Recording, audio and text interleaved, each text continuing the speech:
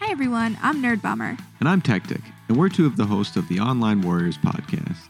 Our podcast started as a way for three best friends to keep in touch and discuss their nerdy hobbies like movies, gaming, tech, and more. Since then, we've grown into a great community. Every Wednesday, we chat about the latest nerdy news before getting hands-on with our weekly nerdy adventures. And don't forget our high-stakes trivia game. Come join the fun at onlinewarriorspodcast.com and every major podcast platform. And now, back to Collateral Cinema.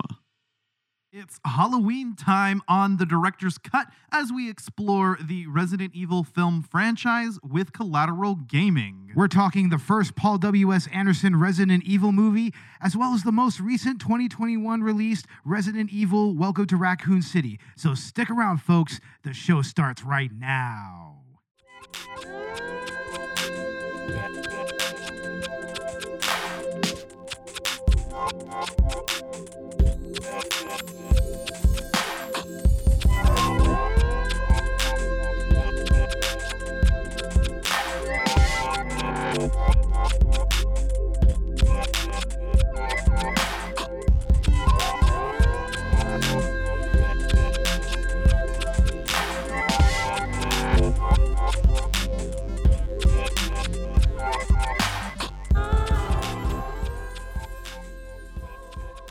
Welcome to Collateral Cinema Director's Cut. I'm Ashley Chancellor. And I'm Bo Maddox. And we are podcasting straight from somewhere in South Texas. And yes, my friends, we are a 420 friendly podcast. So whatever you have, smoke it if you've got it.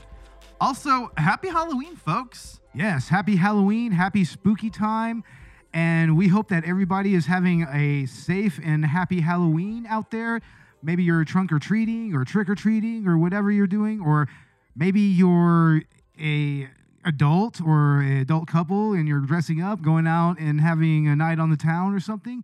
It's like, yeah, we hope that you're having fun, and we hope that you have fun listening to this episode of The Director's Cut. Hell yeah. So on this Halloween edition of Collateral Cinema Director's Cut, we're tackling the Resident Evil films, specifically the very first film from Paul W.S. Anderson and the most recent one, Welcome to Raccoon City. Oh, yeah. These were both interesting movies, I have to say. Yeah, 100%. I mean, Resident Evil holds up still, and Welcome to Raccoon City, we'll get into that. It's rough but interesting, to say the least. Yeah, it surprised me, actually. But yeah, we'll start off talking about the very first film starring Milla Jovovich, directed by Paul W.S. Anderson. Were they married then, or would that happen later? I think that maybe that happened later, Okay. Especially because you have to remember Paul W.S. Anderson, he didn't direct the next two movies after Apocalypse. Right. Yeah, he didn't come back till later, and I think by that point they had already been married and everything, so it kind of turned into a little vanity project there, sort of. Yeah, no kidding. I mean, I kind of got this like John Derek feel. You know what? Luc Besson also did it with Milla Jovovich back in The Fifth Element. So. Oh yeah, definitely. Milla Jovovich has a thing for her directors. Apparently, it's kind of, I don't want to say weird. I mean, more power to her and everything. But I mean, at least the whole thing with Luc Besson was a little. Ugh. Yeah, I don't know. Well, she's the central focus of this particular series of films, the first 6. Yeah. And so they're kind of their own alternate universe. And what's funny is that I kind of thought this was going to be an adaptation of the first game, at least loosely, but it's not actually. It's just set in the same universe, basically. It's not, but you know. I almost want to say that it's kind of a prequel to the first Resident Evil, the Spencer Mansion. Yes, and it feels like something, I think, at the time when it was released that could have existed. And see, this was what, 2001, 2002? It was 2002, yeah. 2002? Yeah. Yeah, so, not too long after the first few games had come out. I know this movie had started development all the way going back to the year after the first game came out. Yeah, they bought the rights to the first game, like, right on, and, rightfully so. I mean, this had cinematic potential written all over it. I mean, it's a very cinematic game series in the first place. It's so weird how it is cinematic, and yet we've yet to really see, like, a masterful Resident Evil adaptation.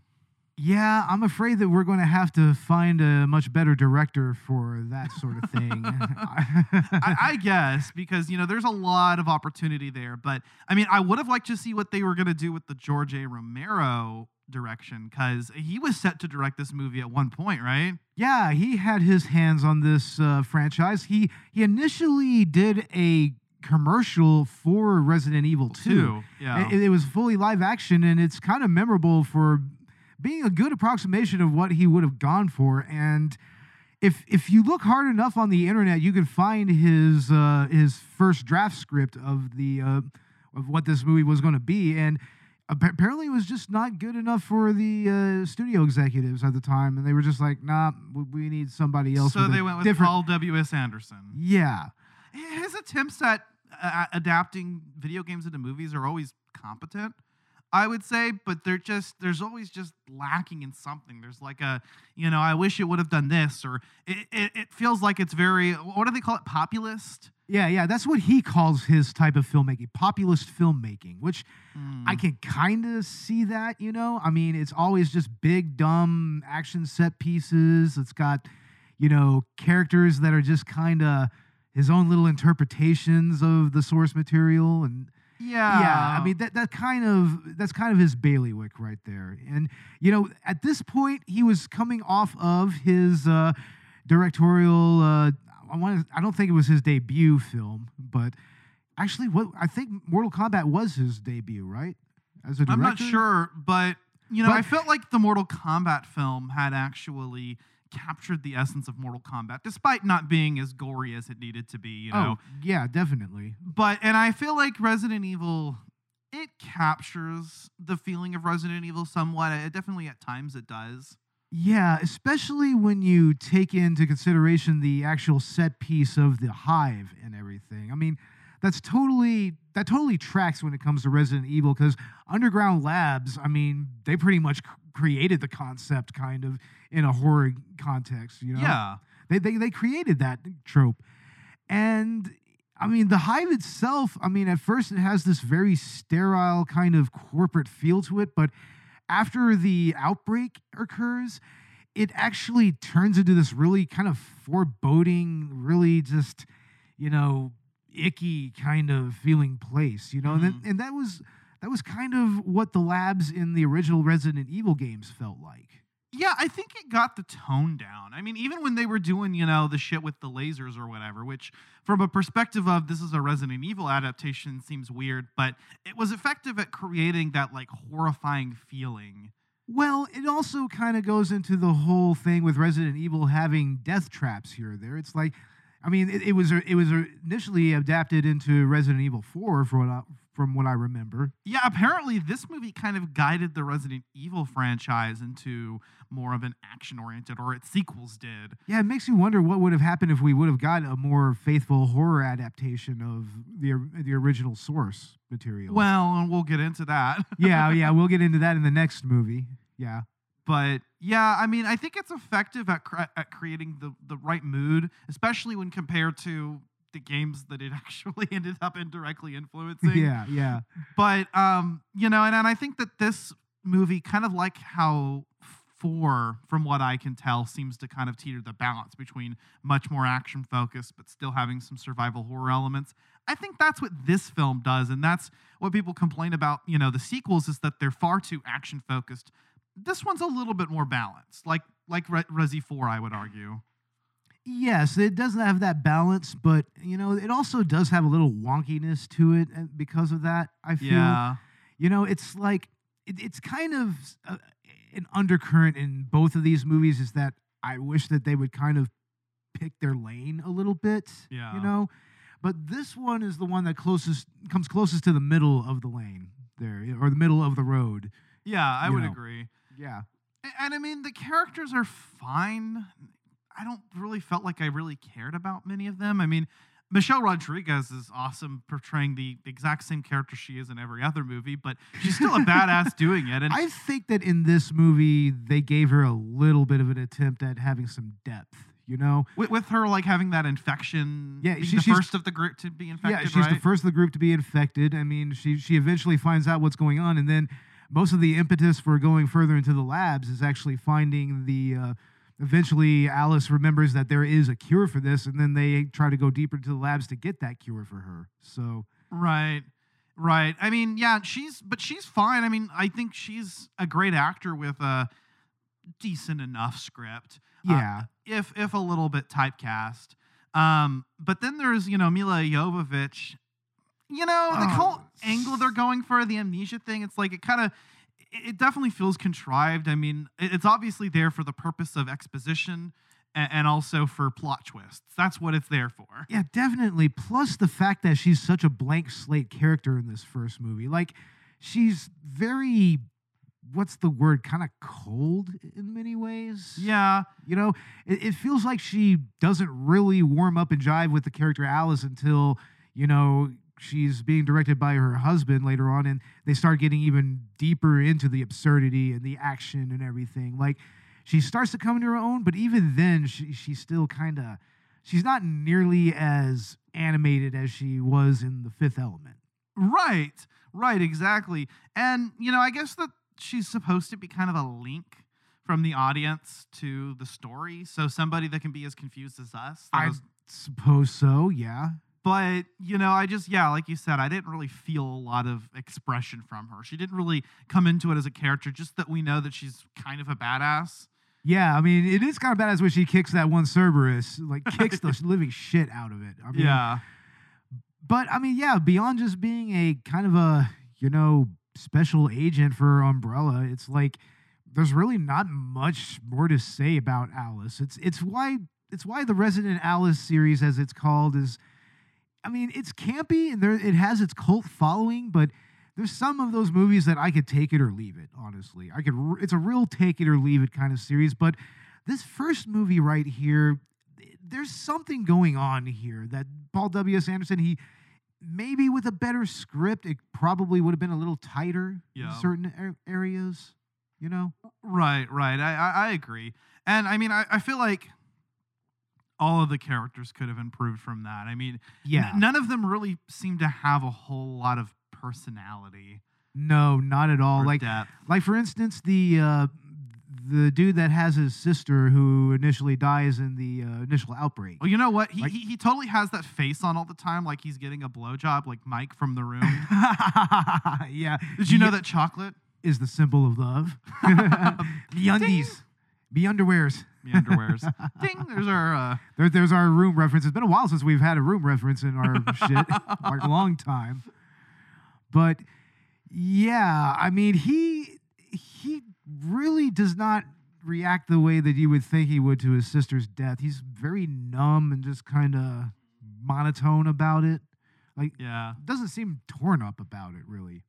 No, he doesn't. And, for Alice, for instance, I mean, she just seems to be more concerned about all the sexy time she's having with her fake husband. Oh, yeah. There's lots of flashbacks to the sex of times.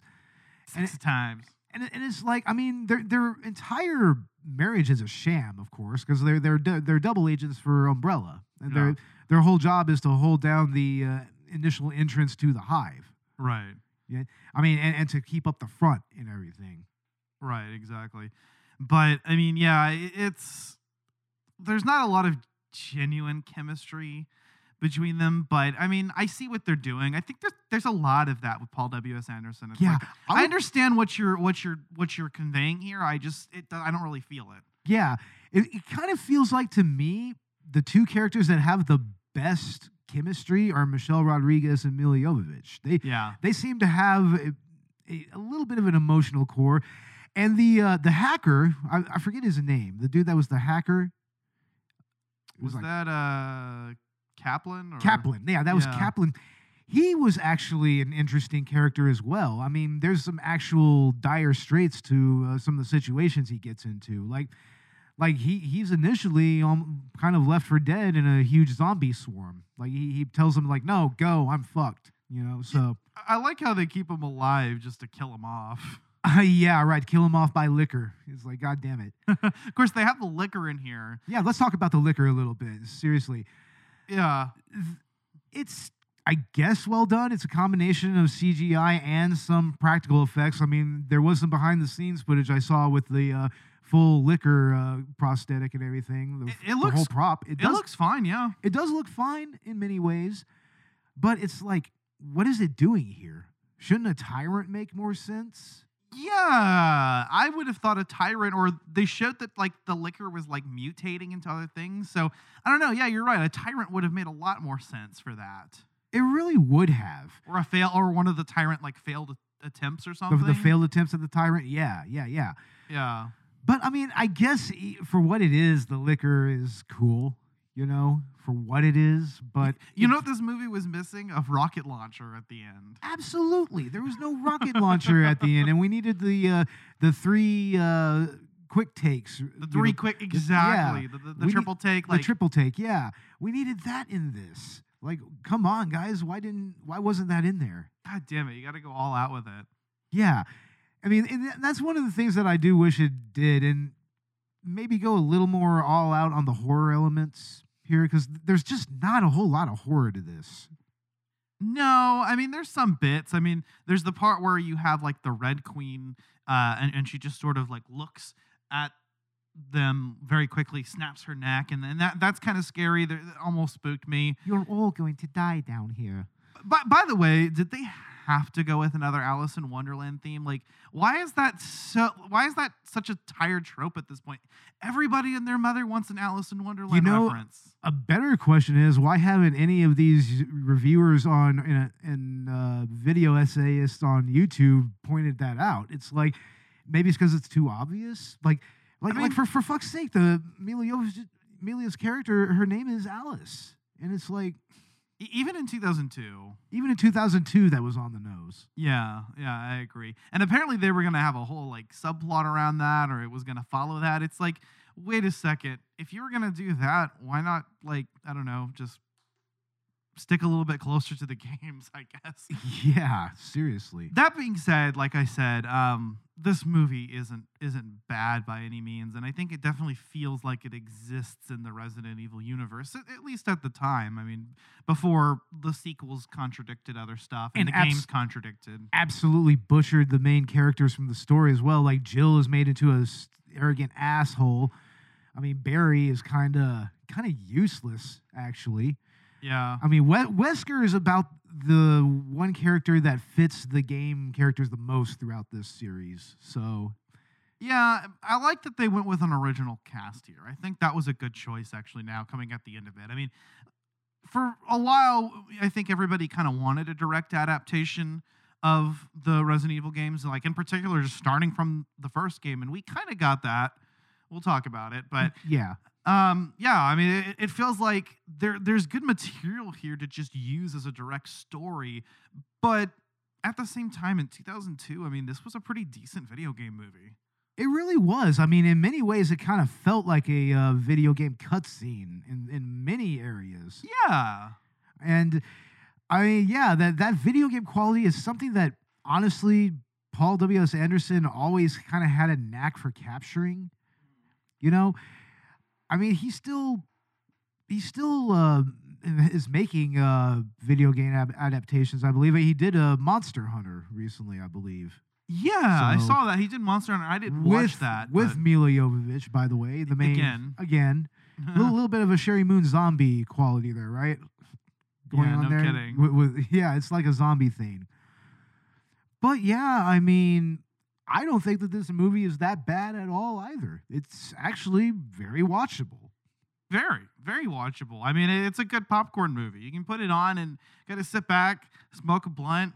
I mean, and I think it's something fun to check out during the Halloween season, even if it's not as scary as it could have been. Yeah, because, I mean, it still has zombies, and the zombies are pretty much well done. Yeah, I think it's scary more in like a Final Destination way than in a Resident Evil way. Yeah, sometimes, and that's fine. I mean, again, I think for as far as video game adaptations go, this one was not egregious. Not at all. Not like the sequels that it spawned, and not like other video game movies. Yeah, but that said, I mean, the whole Resident Alice franchise, it did get a little bit of a cult following. Yeah, You know? I wouldn't doubt that. I wouldn't doubt that there are fans of this franchise and in particular this movie. I mean, it's a pretty good movie. I'm not even gonna say like it's a a guilty pleasure or anything like that. Like it's genuinely just a decent movie. There's lots of people that would probably call it a guilty pleasure, but I mean, it's not like a movie that's so terrible that you're just going to tune out of it. You know, No. you don't. That doesn't happen here, and that's because there are some things going on here that are fun. You know, the action is actually pretty well done here in many ways. The dialogue is actually kind of hilarious looking back at it. Oh my now. god, it's so hilarious. It's not the worst. It's just a little bit off, and it definitely feels very early 2000s. Very much so. Like I was kind of feeling like The Matrix, but not as competent. It's a less competent Wachowski movie. Yeah, Yeah, that makes sense. but not completely incompetent either. Oh no, I mean there's definitely some interesting shots in this movie. Like especially the intro. You have that one little frame. It starts to just kind of zoom in, and it's of the lab, and then it just eventually takes the whole screen, and then it keeps going in and inward and inward into the lab. It's like that was interesting, and I did like these zombie scenes where there was like a fuck ton of zombies. I mean, that was actually pretty terrifying, and not the worst shot zombie footage I've seen. Not at all. Not even close. But I mean, yeah, there's nothing wrong with this particular movie, and it can still be a standalone movie if you just tune out the final seconds of sequel baiting. Yeah, well, I don't know. I think that the sequel baiting kind of adds to the aesthetic. I mean, I like how they're just like, oh yeah, the Nemesis project, and you're like, oh okay. It's like, oh okay, he's gonna be Nemesis, I guess. Yeah. I mean, it's kind of fun. I think it's cool, but I haven't seen any of the sequels. I haven't seen the second movie, but I've heard that that's not done as well as it could have been. Although I've heard that the sequel movie feels more like a video game than this one, so Well, then it's got something in common with like House of the Dead. definitely House of the Dead definitely felt like the game in many ways. It was just as hokey and just as dumb, but still a lot of fun and everything. I kind of get that vibe from this movie too. Yeah, except it's just a little less dumb. Yeah. Not Uwe Boll dumb, just somewhat dumb. It takes itself a little bit more seriously. Yeah. I mean, I like how they kind of went and scientifically explained everything about like how the zombies work and their interpretation of the liquors and not having introduced the G virus yet either. They kind of found a way to they're like, it's the T virus injected into living tissue, right? Yeah, and which doesn't make sense because the liquors were created by the G virus. So that's why it's a little out of place in this movie. Yeah, and it's like if you're gonna adapt multiple games, like the concept of multiple games into here, you might as well go all out with it. T virus, G virus. I mean, Welcome to Raccoon City did it. Oh yes, yeah. We might as well start getting into that here in a little bit. But I guess final thoughts on Resident Evil 2002. Competently made movie, lots of fun action set pieces, and it's also very much a time capsule of early 2000s movie making. Like, it's kind of like, it reminds me a little bit of like Mission Impossible 2. It kind of has that feel to it. Yeah. It's very, it looks good. It has, interesting ideas going for it, but ultimately it's just a big dumb movie that you just eat some popcorn to and have fun. Hell yeah. There should have been more horror elements. It probably would have been a little more interesting to me in that respect, but it does kind of capture some of the more sci-fi elements of the Resident Evil universe well. Yeah, exactly. Yeah. So anyway, yeah, I say it's a good movie. Not nearly as bad as people make it out to be. Not by a long shot. I agree. It's a good popcorn movie. It's something fun to get high and watch, and I think it somewhat captures the essence of the Resident Evil franchise, or at least parts of it. And I mean, it was a big enough thing to kind of influence the direction that the games went for a while, and I think that's just kind of a testament. I mean, it definitely feels like a product out of the early 2000s. It really does. Yeah. You know, I think this is very much the same space that Boulder Punching Chris occupies within that. Yeah, this is totally Boulder Punching Chris universe right here. I believe that 100%. But maybe that's gonna be the new fan theory. It's like Resident Evil 5 and 6 just take place in the Paul W.S. Anderson timeline somehow. That actually makes a whole terrible amount of sense. It really does. That makes the most sense out of anything. Yeah. Basically, like just right after Resi 4 and then right before Resi 7, yeah, that's pretty much what the series was. It was a big, dumb Paul W.S. Anderson movie in a video game. Yeah, exactly. So, you know, I think in that sense, this movie captures, I think, a lot of what Resident Evil is. And maybe a lot of that is in retrospect. I don't know. But, I wasn't disappointed by it. I think it was better than I actually had anticipated. Yeah. Because I watched it for the first time. I hadn't seen it before. I mean, I'm kind of getting introduced to the Resident Evil franchise as a whole due to the podcasts. Honestly, even though they're not good, it should be. You should totally watch the rest of the Resident Alice series. I think totally. it's going to be worth it to at least check it out. Yeah, yeah. Even if just to laugh at it. Yeah, it's worth it. You know. Deep underground, in a top secret research lab, security has been breached. A deadly virus capable of contaminating the entire world has been released. Oh my god. We have to get out of this building. What was that? It's the brakes!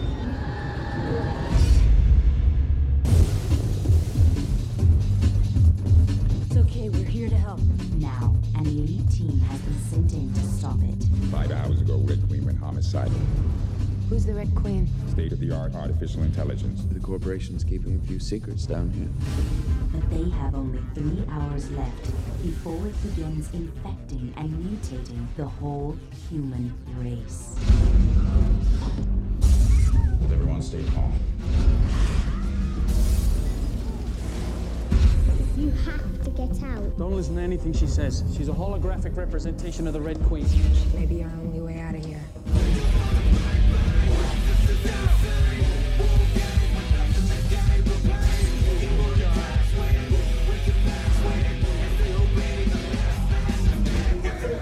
How is she still standing?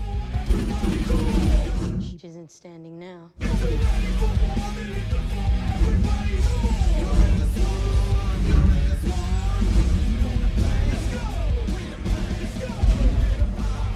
one is immune.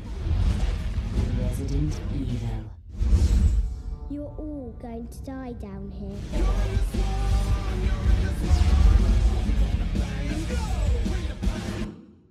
But yeah, I guess let's go ahead and let's get into Resident Evil Welcome to Raccoon City, because this movie also surprised me. I think it was a lot better than I thought it was going to be. It does lean heavily on fan service, but... Oh, let me tell you, this is the Halloween 2018 of video game movies right here. It's just reference after reference after reference. Yeah. Know? And I mean, honestly, it's well built references, well done, but yeah. But there's some wonkiness to this movie. Right. Well, and I think the main issue with this is that they tried to condense the storylines of both the first and the second game. Might I add that they do it a lot more faithfully, in fact, frighteningly faithfully when it comes to even like small details at times, especially with, you know, the remakes of the first and second game. Yeah, it really has a lot more in common with those remakes, I feel. But the problem is that it crams it in to one movie, and it takes a lot of good ideas. But the problem with switching between those narratives is that it almost causes you to stop caring or not be as invested in the characters. Yeah. I felt like in between these segments, it's just like, well, where are we supposed to establish, you know, your connection with the characters? Where does that come in here? And while I honestly, I don't think the characters are as bad as people think they are. They're just not utilized in a way that, you know, endears them to the viewer. And a lot of that is because of that back and forth and back and forth. Well, and they're very forth. different. They're very different from their video game portrayals, which, you know, because so it's like out of all the things that you're gonna really like be as faithful as possible, including, you know, doing shots or doing scenes shot for shot, or having locations just be spot on. You know, you're gonna like have the characters be just completely different to the way they're portrayed. But again, that's not egregious in and of itself. It's just, if you're going to introduce new versions of these characters, give us a better way to care about them. And if you're trying to follow two narratives at once, that, you know, it does make it difficult. But that being said, again, like the last film we talked about, I don't think this is a bad film. It's a lot of fun. It is. I think it even has a little bit more substance than the Resident Alice franchise did. Yes, far more substance, especially when it comes to actually reproducing like certain elements and set pieces from the original two games. Yeah. Like for instance, the RPD, it's a faithful representation of the remake RPD, and that's because Capcom did end up giving them the actual floor plans that they used to build the RPD in game and everything. Yeah. They gave them the floor plans and everything they pretty much built it from the ground up. Yeah, no, they did, and it's impressive. And, you know, what we get from the mansion as well, you know, it felt a little bit more claustrophobic, and that may have been intentional. I feel like in some ways they kind of condensed the size of the Spencer Mansion in this movie. Like at least the main hall. At least the main smaller, hall. I think even some of the corresponding rooms were even a little smaller than I remember them being in the original game. Oh yeah, and the piano room leads directly into the tunnels. Yeah, or to the underground lab, actually, which makes no fucking sense whatsoever if you remember the game. You know, no plant monster in this game, no giant in this movie, no giant snakes or giant great white sharks here. But they reference them. They do reference it. It's just one passing reference from Action Jill. Yeah, like she goes, you know, would you rather be eaten by a great white shark or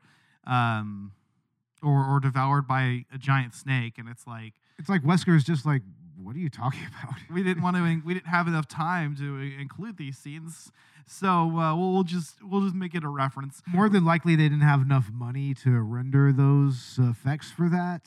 So maybe it didn't match the tone of the more like grounded feel, I guess they were going for. Yeah, this is a very, very much a more grounded take on Resident Evil in kind of like the Resident Evil 2 remake in a lot of ways. Yeah. It actually. But even that remake still had the bosses from the game, like the large alligator and everything. Did have the giant alligator, although they cut out the giant spiders and the giant moths. That's weird. It's like, I don't know, a Resident Evil without giant spiders. Right? See, it feels off, right? It feels off. This should have had at least giant spiders, because that would make some sense, you know? Yeah, they could have. But, I mean, I like that they at least reference the Goofy stuff like that, or the Jill sandwich line. Wow, that was so out of left field. The Jill sandwich. It's like Jill sandwich, and I was like, oh, okay. Or the use of Itchy Tasty.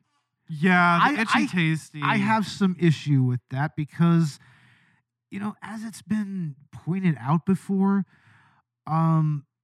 the whole Itchy Tasty thing is specific to a story, a file that you find in the original game. It's the Watchman's Diary. Right. You know, like, it fits the storytelling of that game because it shows you how that particular Watchman, he just starts to just lose his mind. Yeah. You know, he absolutely loses his mind as his infection becomes worse and worse and worse. Like, he's literally like scratching lumps of dead flesh off of his shoulder and everything, and then it starts to show him just completely lose it. He starts losing his cognitive functions, and then eventually he's just using very basic phrases and sentences, and then just by the end of it, it's just Itchy Tasty. They could have done that with like one character reading the diary to another, and like absolutely, there's an effective way they could have faithfully directed a scene like that.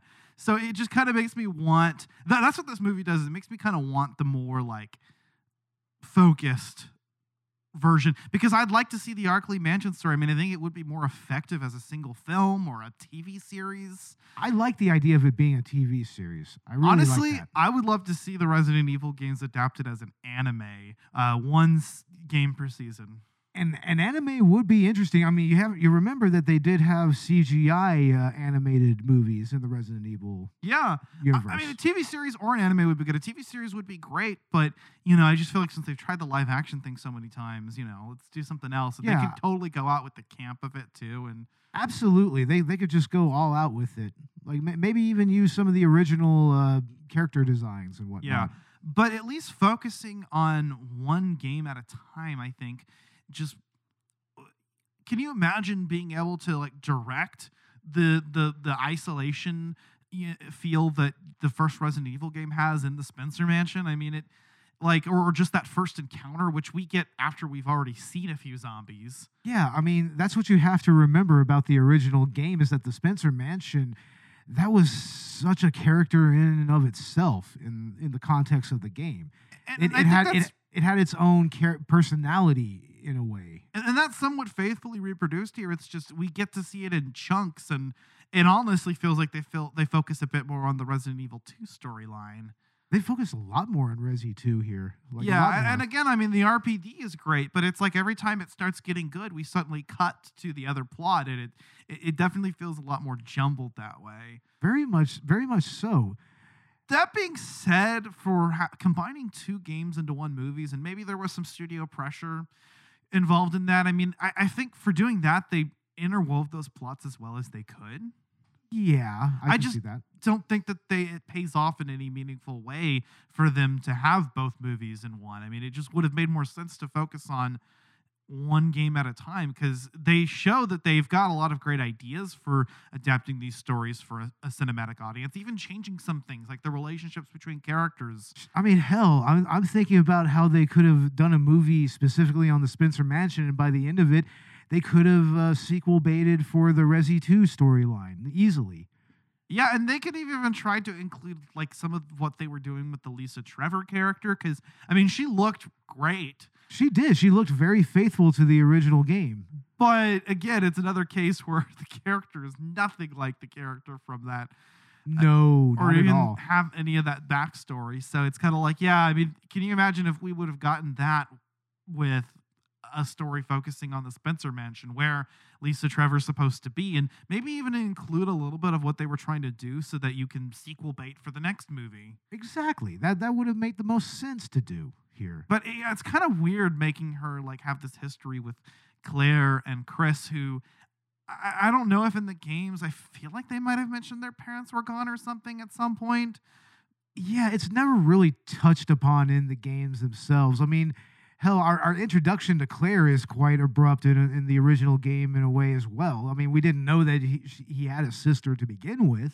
So. Right. But yeah, they introduced a plot element where they were at the Raccoon City orphanage, which was lifted right out of the Resident Evil 2 remake.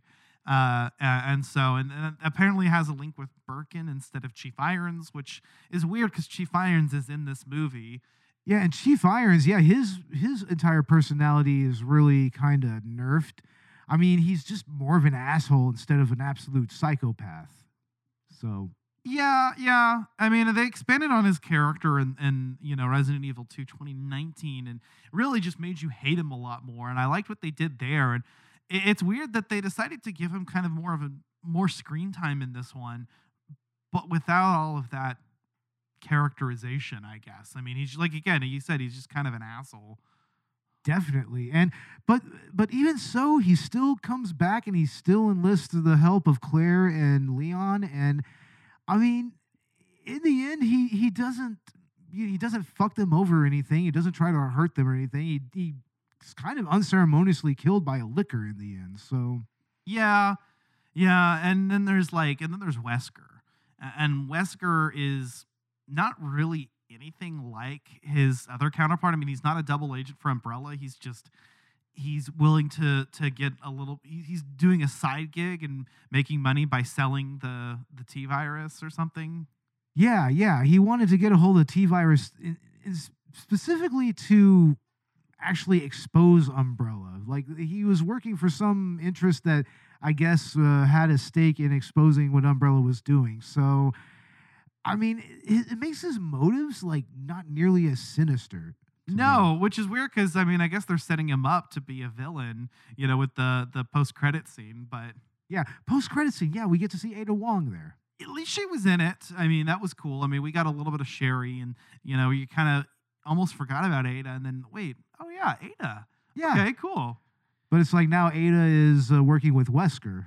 Which I mean, it tracks with what Wesker later does, and I think it's fun because it can set up a lot of other sequels, you know, with adapting some of the other Resident Evil games. At the very least, yeah. I mean, the director expressed interest in a sequel that followed Code Veronica and Resident Evil 4, which, if you're going to try to put two games into one movie again, that's a good pair. Which is kind of lampshaded in this movie. We get the Ashcroft twins, or the Ashford twins, or whatever they're called. I think they're the Ashford twins. Yeah, the Ashford twins. You get pretty much the entire film reel that is shown in Code Veronica. Yeah, like shot for shot, right? Like almost shot for shot. I'm not so sure that there aren't actual like screenshots of the game footage there. Yeah, like especially with the dragonfly plucking and everything. So, yeah. So it would have been cool to see like where they would go with that. I think the director also expressed interest in doing Resident Evil 7 Biohazard and Resident Evil Village. I really think Resi 7 Biohazard deserves a movie adaptation because that is quite possibly the darkest Resident Evil game ever made. Yeah, no, I think it would be dope. I'd love to see what they would do with the Ethan storyline in a movie. I mean, that would be cool. And apparently the actor that plays Chris would love to do the boulder punching scene. Yeah, but that's more from Resi 5 or Resi 6, isn't it? That's from Resi 5. It's from Resi 5. Well, yeah. I was just saying, like, yeah, he wants to do the boulder punching scene, which, I mean, if they're going to take a scene from Code Veronica and put it in this movie, may as well take one from Resi 5. So yeah. What did you think about Chris and the other representations / versions of these characters? Chris is a little dense, I feel. You know, like especially. I kind of feel like the whole relationship between him and Birkin was kind of left ambiguous in the end. They didn't really do anything with that. Yeah, it looks like he was like a father figure to him, helped him get through most of his career and whatnot. But I don't know. It feels a bit nebulous at times to me. Yeah, it was weird. And Leon's just a complete fucking joke. Oh man, what'd they do to my boy there? You know what? Leon it was his first day on the job in Resi 2, and he was actually somewhat, you know, surprisingly competent, you know, considering that. But this version of Leon is not even on his first day on the job. He's a rookie, and he's just terrible. He doesn't even really want to be a police officer. You could tell. No, he's pretty much there because of nepotism. Yeah. Yeah, he has like a father who's a higher up in the, I guess in the state justice system or something. So and Claire just kind of, you know, saves his ass a bunch of times. A whole bunch of times, yeah. Claire is all right. Jill is all right as well, except they made her really trigger happy for some reason. I mean, for Christ's sakes, she straight up muscles Leon when they balance that ketchup bottle on top of his head while he's sleeping. It's like, yeah, holy crap, girl! It's like that's like one of the basic rules of firearm safety. Don't muzzle somebody you don't intend to shoot. So yeah, exactly. It's like she's all crazy about that. It's like, goddamn, Jill. What the fuck? What happened here? Yeah, and I'm not sure how you're really supposed to feel about any of the characters because, you know, I think except Claire, they're all not really they're not really competent. No. not even in the least, really. Yeah. Like for instance, Vickers. Like, God damn it, Vickers. Yeah, and yeah, no, and he was just listening to Four Non-Blondes. Yeah, that was famously used in the trailer to good effect, honestly. Yeah, I actually like the way they did it in the trailer. But it's like barely a footnote in the actual movie. Yeah. So there's plenty of those like 90s references throughout. And I like that this one actually takes place in the 90s, unlike the other Resident Evil film franchise. Yeah, it's straight up in the late 90s, which is weird because you don't see a whole lot of late 90s tech. Like, you see a Palm Pilot, you see a Nokia phone, which was kind of nice to see. but not a whole lot of like 90s tech as far as like appliances, like television, or I mean, they're still using like Chris still has a top loading fucking VCR. It's like by 98, those things were obsolete. But then again, Resident Evil is supposed to be, or sort of Raccoon City is supposed to be like a slum.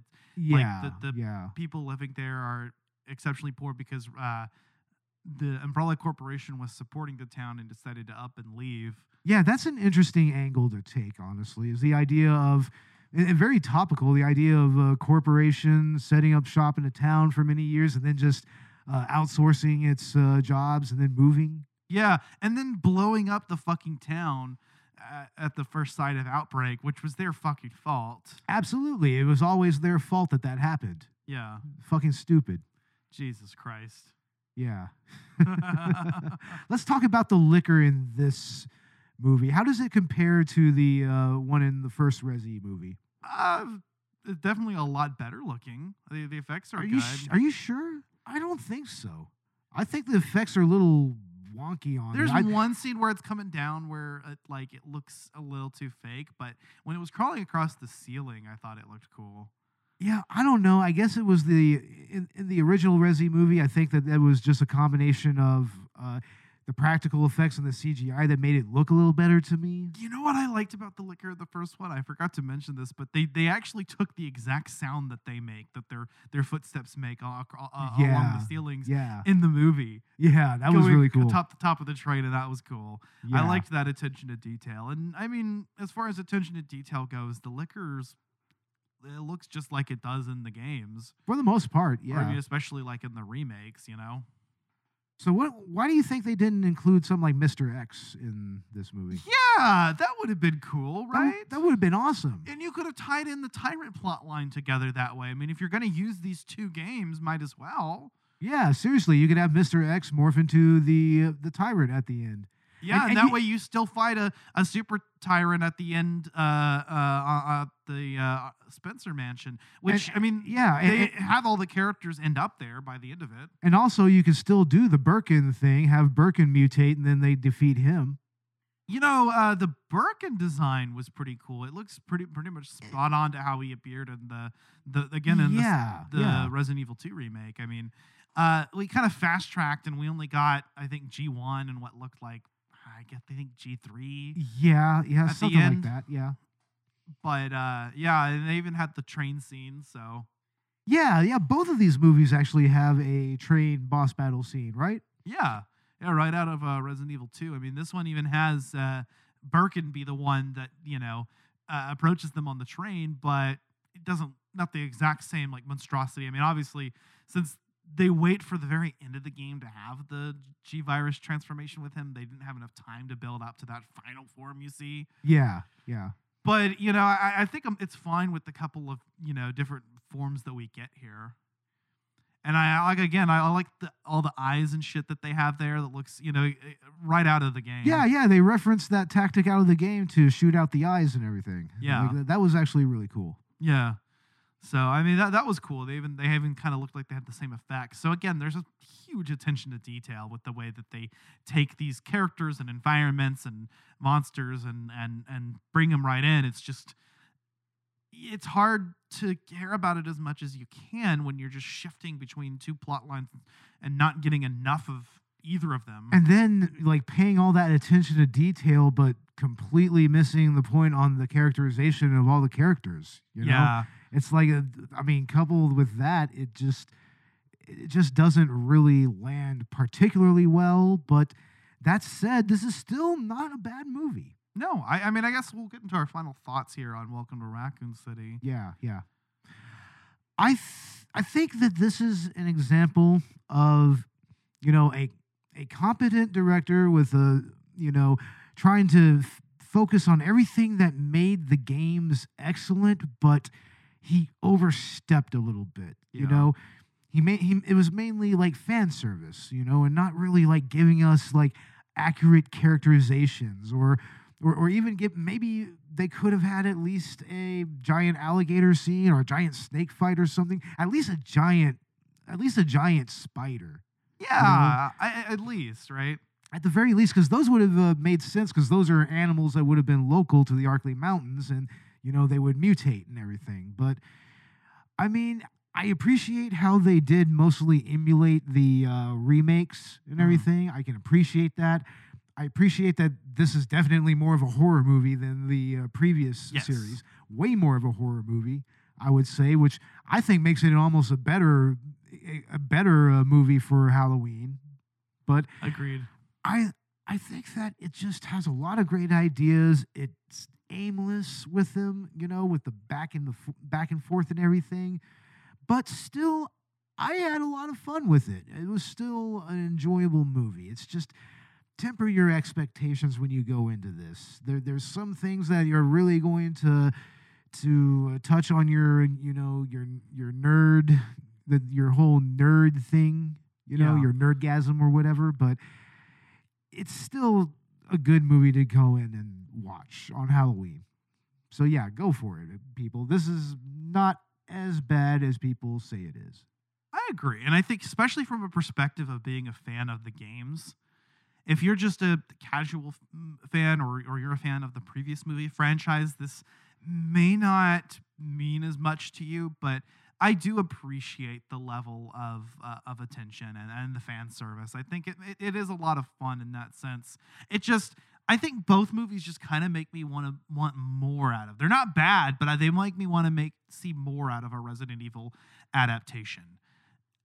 Because there's already just such cinematic storylines that are just begging to be done to with both the level of attention to detail and the amount of focus that they deserve. And so, I mean, again, this movie kind of gives me more of that, but I think it's a better Resident Evil movie than the first movie, actually. Far better. Yeah. Far more faithful at the very least. Yeah. As well as whether it's a better movie as a standalone movie, I don't know, but definitely as a Resident Evil adaptation, it's a lot better. I think it's a lot closer to what we're looking for. And again, it's a great movie. I think it's even a little bit more than a popcorn movie. There's a little bit more substance, so it's fine. It certainly is. Yeah. It is a movie. It is most certainly a movie. It is the movie.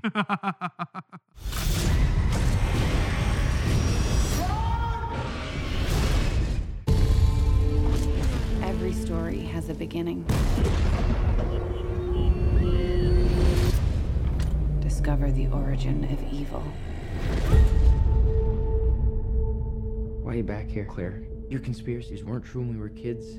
They're not true now. We need to expose Umbrella. Watch this. I'm afraid, Claire. I'm afraid of what they're gonna do to this town. You see, Umbrella, they had an incident. I'm talking Chernobyl, if you know what I mean. People are getting sick.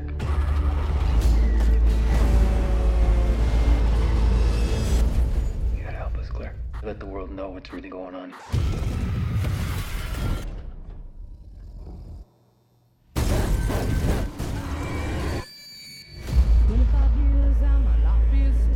We have to contain this. Shall we go?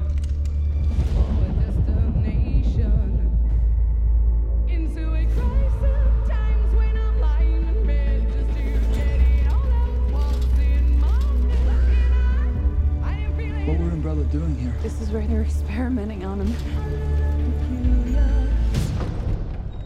We should split up.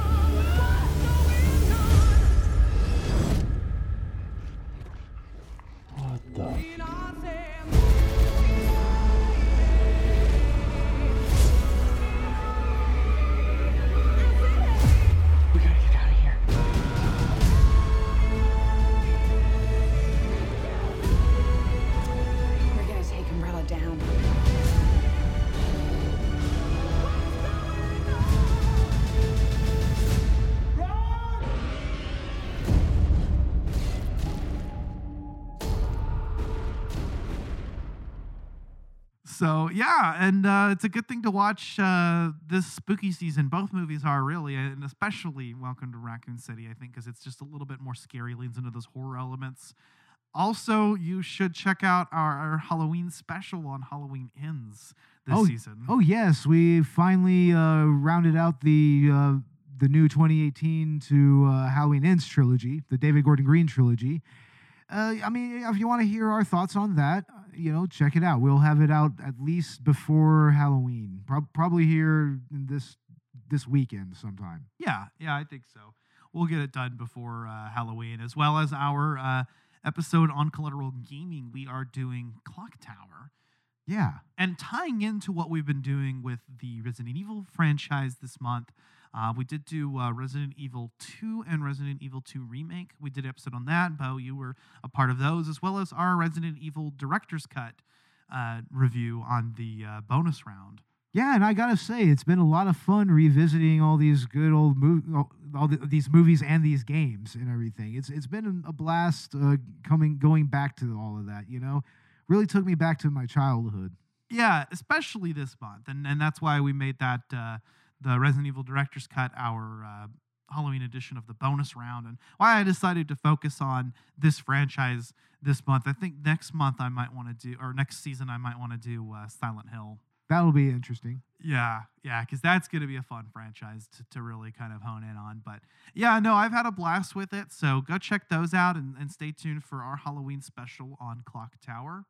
Yep. You can find Collateral Cinema and Collateral Gaming wherever you get your podcasts.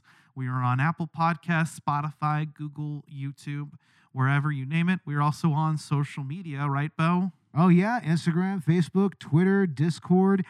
And I do believe we have a subreddit, actually. So it's not particularly built right now, but look for that. But also, check us out on, give us 5-star reviews on Good Pods, on Podchaser, and on Apple Podcasts or whatever podcatcher app you're using. But I mean, especially on Good Pods, you'll help us rise on the ranks of the charts and everything. So definitely check us out there. And we do have a Patreon as well. We are really, really trying to push our Patreon really a little harder this season. We're going to have new film commentaries out at least once a month. I believe we're going to do something from the Halloween franchise this month. Yeah, once everything else is done, I'd love to do a Halloween commentary. I mean, even if it ends up coming out in the beginning of November. Maybe even do it on Halloween. Or we could do it on Halloween, and therefore that would be a lot of fun, actually. I agree with that. It's a good idea. Like maybe we can have Robert bring like Halloween 4 or Halloween 6 over or something like that. Yeah, Yeah, I agree. That would be dope, man. Yeah, but yeah, we have we start at $1 and $5 tiers. Once we get at least 15 to 20 patrons on our Patreon, we're going to start releasing our episodes a little earlier, like maybe a few days earlier. We're probably going to start having our patrons like choose our commentaries, maybe. Yeah. And whatnot.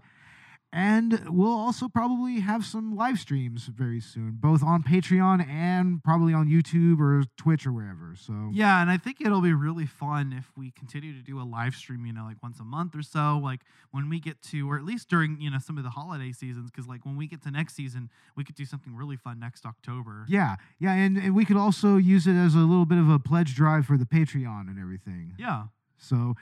So yeah, look for that, and we should have merchandise coming very soon, actually. Mm-hmm. I forget what website we're going to go through, but as soon as we get it all finalized, we'll start putting a link to it in our show notes and everything.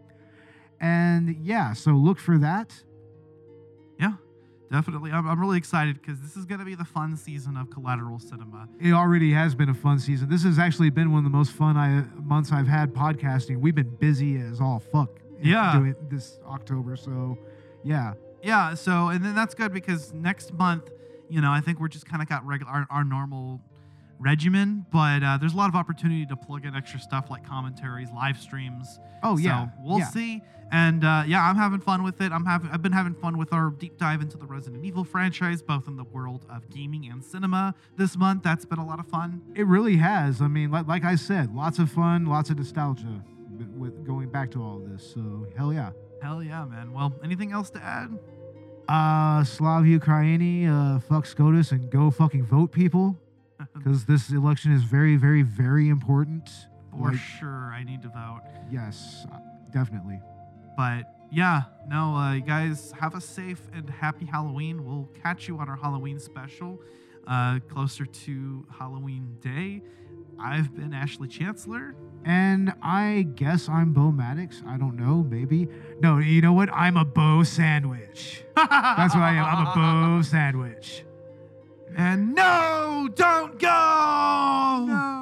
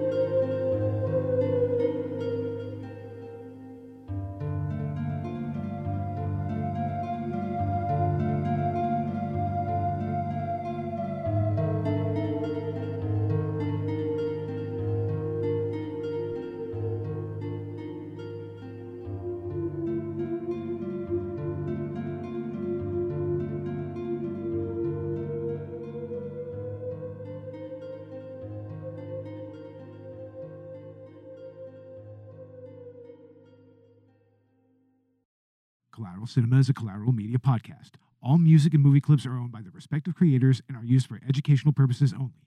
Please don't sue us. We're poor.